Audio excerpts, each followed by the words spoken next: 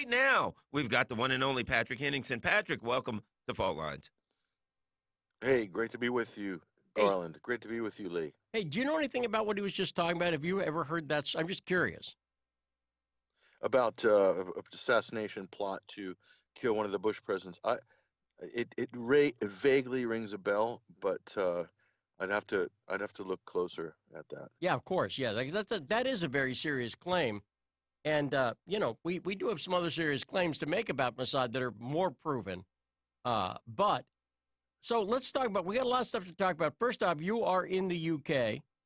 Uh, I'm in Ireland at the moment, Republic of Ireland. okay, there Just we go. this There we week. go. Cool. I still think that is technically the UK, though, correct? Not no. If I was in the north, it would be, but I am in the south. I'm in the Republic, I so see. I'm actually in the European Union, So the actually, Republic of Ireland. you're in the disunited K, I guess is what it's not the United Kingdom, it's the Yeah. disunited. Now, okay, so maybe that's perfect because you can explain. We were talking to Ian Schilling about this before. Can you explain what the deal is on how? Okay, so let's first off, you just said something that I think people should understand too. So you're not in the UK, but you're in Ireland, and I think a lot of people might not understand that. So just give us sort of a 101 on Southern and Northern Ireland and how that affects this Brexit thing. Okay, well, it's Southern Ireland or the Republic of Ireland, Ireland proper. It's an independent country. It has been for a very long time, and it was folded into the European Union along with all the other member states. So, in terms of the Brexit argument, it's an issue because Northern Ireland has always been part of the UK. Of course, the UK has been in the European Union. Technically, it still is in the European Union. So the deal with Brexit is people are saying that a hard Brexit or leaving the EU, Britain leaving the EU with no deal, a no deal Brexit, uh, is going to create problems for Northern and Southern Ireland. Northern Ireland being part of the UK, Southern Republic of Ireland being part of the EU, because the border and the customs arrangement between those two countries. Then all of a sudden, a sort of custom wall appears out of nowhere, a virtual custom wall that wasn't there before because the UK was in the EU, so it was open borders in terms of trade and customs arrangements, immigration, etc. Between North and South Ireland. There was no difference other than they're two independent countries, but they're all in the EU, fall under the same regulatory arrangements and agreements. So now they're saying, oh, this is a potential deal breaker. This is a potential deal breaker. The Britain is proposing a backstop whereby Northern Ireland becomes a sort of a halfway house between the UK and the EU. So in other words, anything that comes into theoretically into Southern Ireland and goes north, and then it would sort of the Irish border is the Irish Sea around the whole island. This is basically what they're proposing. So Nancy Pelosi made a statement recently saying that Congress will not vote for a bilateral trade deal between the United States and the UK. So she's sort of holding it hostage on both sides of the Atlantic. She's pretending to anyway, because she's saying that this threatens the Good Friday Agreement. The Good Friday Agreement is the peace treaty between North and South, between the UK and the Republic of Ireland, whereby they promised to have an open and porous border between the North and the South, so that there's no division and people can freely move, families back and forth, etc. Relations, trade, etc. So how do you separate the UK from the EU but still keep the Good Friday Agreement? This is the big question. The thing is, people are saying that, oh, a hard Brexit or a no-deal Brexit automatically going to lead to a hard border between the South and the North, and that's not necessarily the case. I'm in the South. I've been in the North recently, and nobody is going to accept a hard border. It's not going to happen. They'll find a way around it. They'll negotiate some sort of transition midway deal or something. Maybe it'll be a backstop whereby Northern Ireland will still retain some EU customs regulatory responsibilities in terms of immigration and trade and so forth. But the Irish are not going to accept it. There will be no breach of the Good Friday Agreement. So Nancy Pelosi is blowing smoke, basically. She's virtue signaling to the Irish lobby, which is like 30% of Americans, or 50% of America if you count everybody that claims Irish heritage in America. That's what Pelosi is doing. It's not really a deal breaker. What it is, it's a chance for the EU to gain some leverage in negotiations. But in Ireland itself, it's not. There's going to be no hard border between the North and the South. It's just I don't see it happening, and neither does anybody I spoke to on both sides of this border. Well, let me ask you this, Patrick, because when I hear you, saying that Nancy Pelosi said X about this, and this has a significant impact on the Brexit, on the whole Brexit issue. I think back of Barack Obama going on TV, trying to stop the whole, affect the Brexit vote, and Donald Trump saying things that for in favor of Brexit, or people Pompeo saying things to about Jeremy Corbyn. How is it viewed over there? How is the U.S., intervention, meddling, for all the talk of the U.S. that somebody, ran a Facebook ad after the election and that affected everything? How dare they, interfere with our democracy after the election, and et cetera? How is it viewed over there as far as whether it's Pelosi or Trump or Pompeo, all of these Americans basically going over there trying to steer interfere with British elections and steer Brexit in the direction that whichever one of their groups wants? I'm so glad you mentioned this, Garland, because just last week, John Bolton, or Mike Pompeo's made no secret, as you mentioned, about basically opposing the possibility of Jeremy Corbyn, the Labor leader, becoming prime minister or sort of winning in a general election. So John Bolton's the same. Doesn't normally weigh in on trade, but he has been over the last week or so with the imminent visits to the UK and so forth. But this is a problem because this is U.S. meddling by both Republicans, and you pointed out Obama kind of interfering in the Brexit conversation before. So Democrats and Republicans in America meddling in British politics, meddling in European politics. So, but what difference will it make at the end of the day at the ballot box? It could make a little bit of difference depending on, like for instance, if Trump is going over the top to back Boris Johnson, that could mobilize a significant block of the opposition vote for Jeremy Corbyn. But likewise, it could also mobilize a coalition in favor of Johnson out of fear that Labor is going to get into power. And that's more likely what's going to happen. However, Labor is also mobilizing for a possible coalition as well. So two can play at that game, as the Tories have done in the last two general elections, put together a flimsy coalition to run a minority government with zero mandate, really, in real terms. But there you have it. Since 2010, that's what we've had. So, but it's going to get really complicated here in the UK over this. But what Boris Johnson is proposing to do is basically to do some sort of a big bilateral trade deal with the UK. And if you look at who benefits the most out of that, U.S. has the biggest economy. Clearly, the UK is going to benefit in a certain way. They want jobs, basically, and they'll take U.S. jobs. Ford, GM opening plants over here, expanding their operations over here. They want a piece of the defense pie for British aerospace to get a little bit of a few U.S. contracts. Maybe Trump can throw their way. But for the U.S., they want a market to dump their products, ag products, GMO products, junk food, supermarket stuff, privatization. They want deregulation. So Jeremy Corbyn stands in the way of the economic agenda. So in the U.S. wants a stock market that's going up because that's 401ks. That equals votes going into the 2020 election. Boris Johnson needs an economic injection before the coming general election, which looks like it's going to be right after the supposed Brexit deadline on October 31st. The general election here with Johnson is going to be probably the beginning of November, maybe by anyone's guess. So he needs a big announcement to get the markets pumping before the general. So he's going to go to the public and say, I've delivered Brexit when Theresa May couldn't. I've done it. And look at the stock market. Everything's going great. Global Britain is on track. And the big agenda behind all this is an economic one.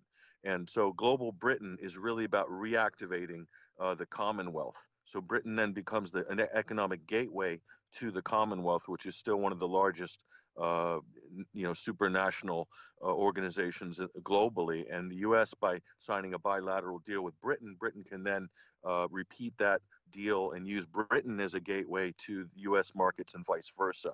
So this will create a short-term bounce in the British economy, but long-term, it looks like the U.S. could come up and buy up everything from the NHS to basically an asset strip what's left of Britain in terms of public ownership and so forth. So that's the big fear that a lot of people have, is that this is what the deregulation, the asset stripping, the privatization is going to put Britain back into the Thatcher era, basically. Yeah, and you know what's interesting is there's a lot to unpack there, Patrick. So let's a few things. First off, I think that there is a obvious hypocrisy going on, and I think you're pointing it out properly about this election meddling. But aside from that, the hypocrisy part, I don't actually care about Obama or anybody talking about other countries' elections. I don't even care that much about Bolton saying something. I think other countries can say stuff about that's not, but it needs to be pointed out because it is so hypocritical for what the U.S. has done, which has made election meddling by Russia supposedly, which nobody has argued seriously, and they've never been able to show in court or anything that anything by Russia had any real effect on the election. But so I don't consider, on one hand, I think you'd agree with me, right? You don't really have a problem with if they have an election in Canada and a U.S. president goes, I think Smith is better than Jones or whatever. I don't care too much about that. Or I think Smith would be better in the country than Jones or whatever. I don't care about that particularly. But stop being so hypocritical about it. Yeah, yeah. Well, look, if there's super PACs, I mean, Steve Bannon was doing the rounds in Europe, as you know, and everybody else read in the papers, wanting to open PACs and some sort of think tank franchise in Europe to sort of promote whatever his political agenda is, probably on the right wing of the spectrum. So, that's, if that has ties somehow to the U.S. government or the U.S. establishment, then that could be construed as meddling. In terms of what you're talking about, yeah, it might not make a big difference at the ballot box. Who knows? But in this poll, the thing is, politics is no longer national. Politics is becoming globalized because of the internet, because of social media. Support waves and consensuses are no longer confined to the local area. They're sort of distorted because everybody's weighing in on Trump and U.S. politics, or everyone's weighing in on Brexit, even though they don't, live in Britain or even in the EU. In other words, so it's really important winning that battle of hearts and minds and this perception of consensus in discussions and debates. And that, yes, that could swing a close election or a close referendum. I mean, I agree with what you say, Lee, but also we're getting into weird territory now as each year progresses, because the political conversation is just global now. So it's very hard to measure or contain, because it's important to understand what the public mood is or the consensus is in any particular country, but it's becoming more distorted. It's harder to tell. Hence, the polls don't necessarily reflect actual results on the ground. We've seen this time and time again with Brexit, with Clinton and Trump election. So I think those problems are just going to continue. And so, what's the remedy for that? The remedy is walling off social media. It's trying to control the conversations online. It's blaming Russia for anything that doesn't go the establishment's way. The U.S. will blame Russia if Corbyn wins the election. So will the Tories. So will Rupert Murdoch. Everybody will blame Russia if Labor wins. That's a certainty. Well, so everyone will. Yeah, go ahead. Well, no, I was just going to say, by the way, we're joined by Patrick Henningsen, 21stCenturyWire.com, 21Wire on Twitter, and you can join the show 202-521-1320. Patrick will be on to the end of the hour. Next segment, we'll be talking about Syria and also this Proud Boys versus Antifa things. Some stories you can find up over at 21st Century Wire. Let me tell you this about Bannon. Here's my take on Bannon at this point, Patrick. And this is my take has changed based on things I know now that I did not know even a month ago. I had been souring on Bannon. Now I am very sour on Bannon. I think Bannon's role out there is he realizes, and I don't even know who he works for. I'm not saying to some extent he's an independent-ish operator, but he's clearly got a different agenda. He's a guy who talks a good game on populism. Like, Garland, have you seen snippets of Steve Bannon speeches where you go, that sounds good? Right, yeah, yep. Right? He knows what to say. He knows what to say. But behind the scenes, and he is also cognizant of the fact that there is this populist, and let me define that, an anti-elitist wave where people are aware, for instance, of people like George Soros, for instance, Garland, and how they've affected the political process globally. Now, as opposed to Andrew Breitbart, who ran Breitbart when it was Breitbart, before the Bannon took over the night Andrew died, I saw it happen in real time. Bannon immediately took over. And what happened was Breitbart went from a place where getting the story right, as much criticism as Andrew Breitbart take, let's say in the Anthony Weiner story, right? He was right. On the Pigford story that I worked on him with, he was right about that. We were factually right. And that's what he was interested in. Bannon is an operator. He is a propagandist, pure and simple. He's a propagandist. He brought people, and I wasn't one of them. And I think he knew that about me, which is why I had to quit Breitbart 3 separate times in the Bannon regime. And I will include when he was in the White House as being part of the Bannon regime, because Bannon was working directly with the Washington editor. Matt Boyle was talking to him on an ongoing basis. Now, Bannon is a propagandist, and it is very disturbing to me that Andrew Breitbart's legacy is being besmirched by this guy. You want to talk about election interference? I think Brexit was a very close vote. I think Breitbart London, which Bannon started, was a big factor in that. Patrick, do you have a take on that? Because Breitbart London was yeah. We only got 30 seconds left. Let's get a real quick take on that, and we'll come back, Patrick. Yeah, I don't know how big of a factor Breitbart London was in the referendum result in summer of 2016, but they did arrive on the scene. But they also arrived on the scene at the same time as BuzzFeed London and all these sort of American imports started coming in and sort of taking a position on the right, on the left, on the center, and all these sort of new media outlets sort of appearing. And I think it added a little bit of it really just polarized, I think, what was already there. I think we had this conversation before, and this is one of the effects of this kind of partisan media revolution, is that it just hardens people's positions that sort of already exist. But in terms of winning the center, the swing vote, I'm not sure either way. It was a very close vote. I mean, it's 1%. That's right. We got Patrick Henningsen, 21st Century Wire. We will be joined by Patrick next segment, Fault Lines, with Nixon and Stranahan. Fault Lines. We are above all the latest developments, and we don't take any sides. Radio Sputnik, telling the untold.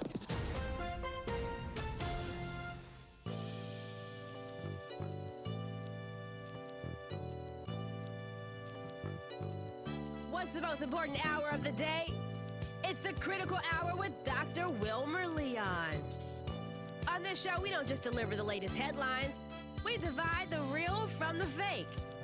Tune in to hear from some of the most brilliant political minds of today, get in-depth news and analysis that goes beyond the surface and dig straight into the details. Set your clock to the Critical Hour for a news perspective unlike any of those other guys. Tune in to the Critical Hour with Dr. Wilmer Leon, weekdays 6 to 7 p.m. Eastern, and catch us on Facebook Live. You're listening to Radio Sputnik.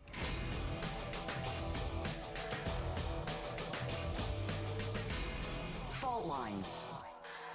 Welcome back to Fault Lines with Nixon and Stranahan on 105.5 FM and 1390 AM in Washington, D.C. We are talking with Patrick Henningsen. He's a journalist, and he's the founder of a great website. If you want news, great independent news, it's 21st Century, and that's the 21stcenturywire.com. Real quickly, Patrick, just to follow up what we were talking about before the break, here's my argument.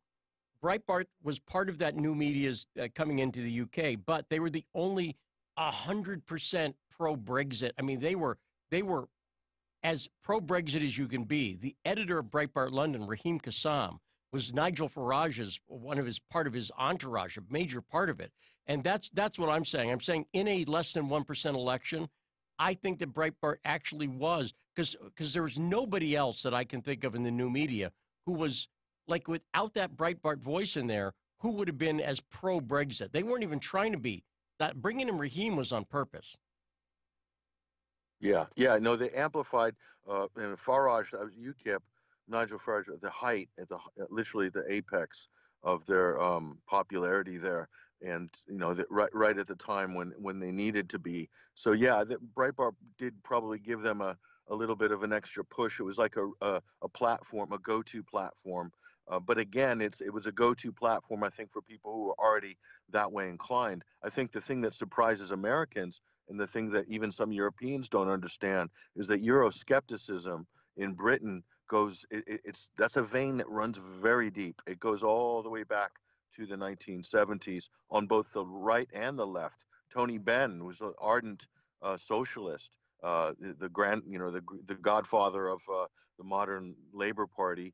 He himself was a huge Eurosceptic. He would have been right up there with Farage on the front lines, calling for Brexit. So that still existed, and I think it was those left skeptics that would have, they're up for grabs really to swing the vote more, say, than the people who are already in the UKIP camp. But it did give Breitbart did give UKIP a kind of warm, fuzzy place to hang out. It gave the Farage supporters and the hard Brexiteers a comfortable place which to wage battle. And it's important to have those platforms, from which to wage battle. And Breitbart UK was definitely one of those. Well, no, and we're seeing that play out right now in Italy, where the prime minister has resigned. Yep. And this is you'd agree, right? This is a power play by Salvini, who's with the League, part of that populist wave we've been talking about. The kind of a new politics kind of thing going on. New politics has to do. We defined MAGA in the last segment. I said a lot of it has to do with migration. A lot of the populist wave has to do with migration. What's your take on that, Patrick? The Italy situation is really interesting because that wasn't a natural sort of alliance or coalition. The Five Star Movement. This was founded by a comedian, Beppe Grillo. This would be sort of Trump light, if you will. But he's been having a crack at that really for, let's say, the last 10 years. And they finally reached a point where they managed to gain enough seats in the legislature. And then the Northern League, which rebranded itself to the League, and that's who Salvini's representing. So, but it wasn't because the Five Star, there were a lot of lefties. It's very much left-wing, center majority. I think the people identified with Five Star. League is absolutely right-wing, all of the things that you just mentioned with regards to immigration. So it was a natural coalition, but it was kind of a marriage of convenience. And but I think it did. I don't know. It created a little bit of a little bit of a fracture, maybe, in the sort of the ideological grassroots left. Some of the people that were sympathetic towards Five Star, hence the support. The honeymoon's over basically in Italy, and the grassroots support is now sort of going back to its normal place in Italian politics, which is massive division, multiple factions, massive little side wing parties popping up, and very difficult to get a consensus on anything. But I think there's a chance in Italy. There's a chance that if Italy finds its backbone, it really should be leading the Eurosceptic conversation. Italy is still a huge economy, still hugely influential. It's a major NATO member. So, they have a big role to play in terms of opposing Brussels and some of the economic policies in Brussels that, quite frankly, are weighed against the Southern European countries, or as they so rudely referred to them years ago, as the pigs countries, Portugal, Italy, Greece, and Spain. So I do think there is a split in Europe, but it's an economic split, and that economic split is leading to an ideological split. So Italy is they're the vanguard of that right now, more than any other Southern European country. Well, something you guys, I'd like to pivot a bit. Something you guys, and this is there's big time activity going on Over in Syria, we've got the Russian Air Force is starting to bomb some ISIS positions again. And then there's some interesting things going on with Turkey and the U.S. Turkey feeling they've been attacked by either the Russians or the Syrian, the Syrian military. So what are your thoughts on what's happening right now in Syria and how you think, what's behind that?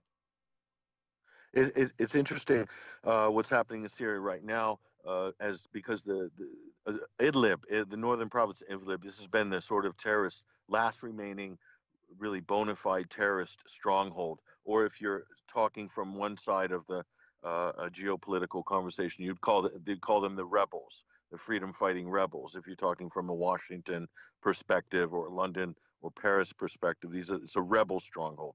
But in real terms, it's a terrorist stronghold. This is even admitted by high-level U.S. officials. Even Brett McGurk admitted that this was an al-Qaeda stronghold. So this is falling now in a key stronghold of Khan Shaykhun.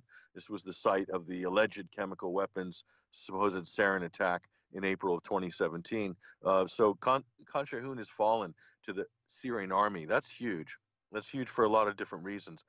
But Idlib itself will eventually fall. Turkey has positioned itself to delay that falling and is still supporting some of what it calls rebel groups, which are remnants of the Free Syrian Army that it's been supporting. But the United States has been supporting that too. So Turkey is playing a double game, or triple game, really, for the last 8 years. And so right now, it's going to become very difficult for Turkey to maintain the facade. They have managed to enjoy a little bit of cover, if you will, from the confusion and the smoke that these sort of occupied areas have allowed, both in Idlib, but also in the ambiguity from the confusion in northeastern Syria.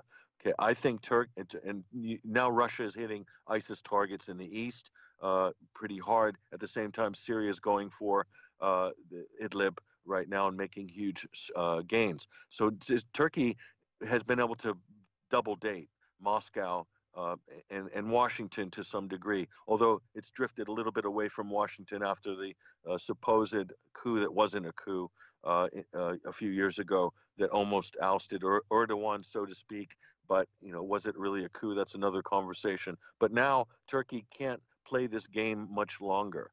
Because the fact of the matter is, on the ground, Syria is advancing, and it is its territory. It has a right to reclaim every inch of its territory, as it said it's going to do for a very long time. And so that's Syrian territory. It's not Turkish territory. It's not rebel territory. It belongs to the sovereign nation of Syria and represented in the United Nations as such. Those borders are internationally recognized. So Turkey will have a much harder time dealing with that. Now Turkey's sending the Syrian immigrants back home. In some cases in Istanbul, Syrian shopkeepers, different people giving them a week to go home. Basically, pack up your stuff after 7, 8 years and go. Basically, so they're pulling the rug out from under the Syrians, who they've used in order to help provide some support for Turkey's geopolitical ambitions versus its neighbor in supporting this uprising or these rebels. And now Turkey's basically pulling the rug out from under the refugee issue in Turkey right now. And over in the northeast of Syria, the U.S. is still jointly occupying a large section of the country, 30% of the country's landmass, along with the Kurdish SDF, its proxy force that it's trained and armed. So if Idlib becomes resolved and falls back into Syrian hands, it's only a matter of time before the penny drops for the United States and the Kurds in northeastern Syria. But then Turkey also is trying to negotiate something. And I think Turkey has, at the end of the day, has territorial and energy extraction ambitions. I don't know how it's proposing to do that, but I think it is. The thing I wanted to ask you about is real quick, and that is sanctions. The other part is, and a lot of people don't even realize this, I think, but that's why I wanted to bring it up with you and get your thought. And that is, okay, basically, for the most part, Syria has won the war. It's their country. And the U.S. and the European Union have these sanctions against the Syrians. Now, how can the Syrians return when we've got these, I would call them childish kind of punishment sanctions that says we'll sanction anybody that tries to help Syria rebuild their sovereign nation? Well, I'll point out that ship that was that Iranian ship that was grabbed off Gibraltar, the reason they were grabbed is because they were bringing oil to Syria. In other words, this is a direct relation to our Syrian policy, grabbing that ship. Patrick, I want to talk about other stuff too, but just a minute or so, what's your take on that? Well, the first thing on the refugee issue that Garland mentioned. So now refugees in Turkey have two choices. They either go to Europe and say that they are being, chased out of Syria by the evil Bashar al-Assad, given automatic asylum status at that point, or they turn around and go home to Syria and saying, "We love you, Bashar. We love you, Bashar. Please forgive us for fleeing to Turkey. We were fleeing the terrorists, not you." And then get back into Syria. But in terms of economic opportunities, very little in Syria because of what you just pointed out, Lee, and that's because of the economic embargo, stroke sanctions, that's been going on since 2012. And so Syria would normally have oil for itself. In other words, they wouldn't need to import oil because right now their oil fields are being occupied largely by Kurdish forces backed by the United States, who basically had them handed to them by the previous occupant, which was ISIS. So all of this time, Syria not being able to get its own fuel supply in its own territory, that would be like if ISIS went and occupied a large portion of Texas and basically sold part of the oil back to the U.S. on the black market and exported the rest via Mexico. And what would that do? The United States would then have to import oil. They would no longer be energy independent, as Syria was. So before the joint EU-U.S. sanctions. And so those bilateral sanctions have cut off Syria from being able to do business on all fronts with the outside world, but also they have the double whammy of having their oil and gas fields, the most productive areas, occupied by a foreign power for the last 7 to 8 years. So that's a recipe for complete economic disaster. And the main reason is, and for unrest, because Syria paid for its education, its medical, all of the public services. Most of that money that pays for that budget for inside the country came from the sale of oil to the European Union, one of the biggest purchasers being Germany and Italy. So when that was cut off and that was over, then all of a sudden, where's the money going to come from to make your balance of payments domestically? And so all sorts of problems snowballed from that situation. And that gives you what you have now, which is a failed economy in Syria that's just literally holding on for dear life. Now, I got to say, Patrick, too, I noticed over at 21st Century Wire, again, we're talking to Patrick Henningsen. He's the founder and editor-in-chief at 21st Century Wire. You can follow them at 21stcenturywire.com, 21Wire on Twitter. I noticed you have a story up there about Antifa and the Proud Boys, who had this big protest, counter-protest, march, counter-march. So here's my concern about this whole thing.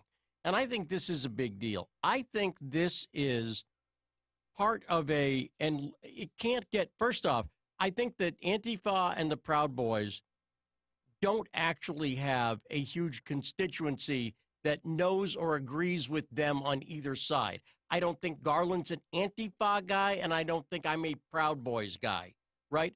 But by making them the representatives, and when I say cartoonish representatives, I mean literally they were wearing banana costumes and other stuff, which, okay, or wearing American flag bandanas and camo and blah, blah, blah.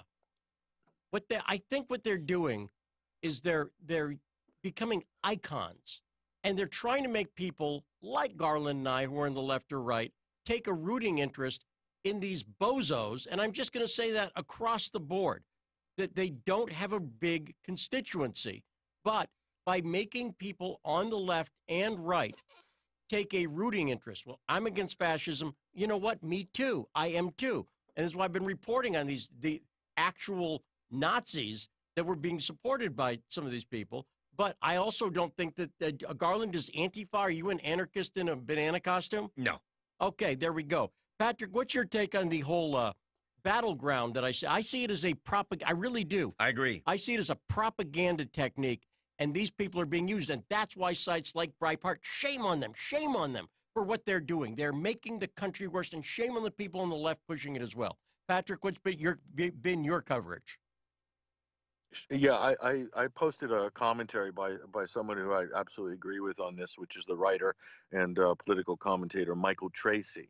And basically he's saying that this is a pantomime street theater. And granted, the left side of the spectrum, they are sort of, they have a predilection towards street theater. They like getting out and doing performances and activism now, and dressing up and putting on the makeup. And that's really what you have with Antifa. It's become a theatrical thing. And then the Proud Boys, or the alt-right, or whatever is meant to oppose that, is equally turning into this kind of pantomime, if you will, of the patriot movement or something like this. So you have the supposed fascists and the supposed anti-fascist, and both of them are highly inauthentic.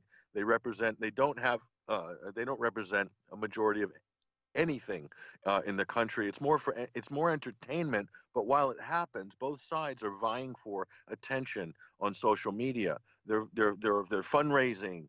They're also marketing fashion at the end of the day. All of that garb, the T-shirts, we've gone from the Che Guevara T-shirt now to the Black Bloc look, basically, with the German World War I German helmets and sort of a poor Harley Davidson sort of look. And on the right, you have all this expensive gear, the quasi-military look that you have, and all the tattoos. Tattoos cost money, by the way; they're not free. But and the military, the paramilitary look, the patriot militia look. So now you have the experience. You get the far left Antifa experience, but this doesn't really exist in real terms in the overall in America. Then you have the patriot experience, but the Proud Boy movement isn't really a movement. It's a virtual movement. They'll both declare virtual victory somehow by who got the biggest amount of retweets or likes on social media, or which YouTube video got the most amount of views, and that somehow translates into a win. This is activism in America in 2019. It's complete pantomime. It's total simulacra. It's street theater. But it's fashion. It's a business as well. You can buy all that gear online. Let me add this. If you've ever read, I don't know if you're familiar with Roland Barthes, the French philosopher, who wrote a book called Mythologies, and in it he talks about politics from the perspective of championship wrestling. This is it. That's championship wrestling. You know what I mean? He talks about how, Totally. a politician who, the difference between that and boxing, where they really hit each other, it's real. Somebody loses, what have you. Yeah, they've been fixed or whatever. But in wrestling, people want something that appears to be real. That, they get a good guy and a bad guy, somebody they can cheer for, and who's the good guy and all that. And it really reminds me, looking at this, of exactly what he's talking about, where it's championship wrestling, where people want something that gives them the look of a reality battle between good and evil or whatever. And in reality, it's what you said. People are starting to come to the reality that it's a straight street theater. It's championship wrestling. Well, and we're being had. Not to adapt that metaphor, but I will say this, Patrick. We are the good guys, and they are the bad guys. By they, I mean everybody pushing that stupid wrestling narrative, trying to make people stupider and angrier. We don't do that. Patrick Henningsen, you don't do that. Over at 21st Century Wire, by the way, Michael Tracy, a great writer who I've interviewed. I'd love to get Michael on the show. Come on the show, Michael. Patrick will tell you we're nice. We don't bite. Unless we're in our costumes, and we might. Okay, we got more coming up. Thanks to Patrick Henningsen.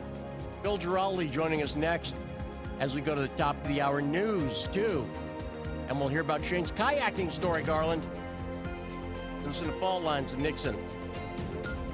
Stranahan.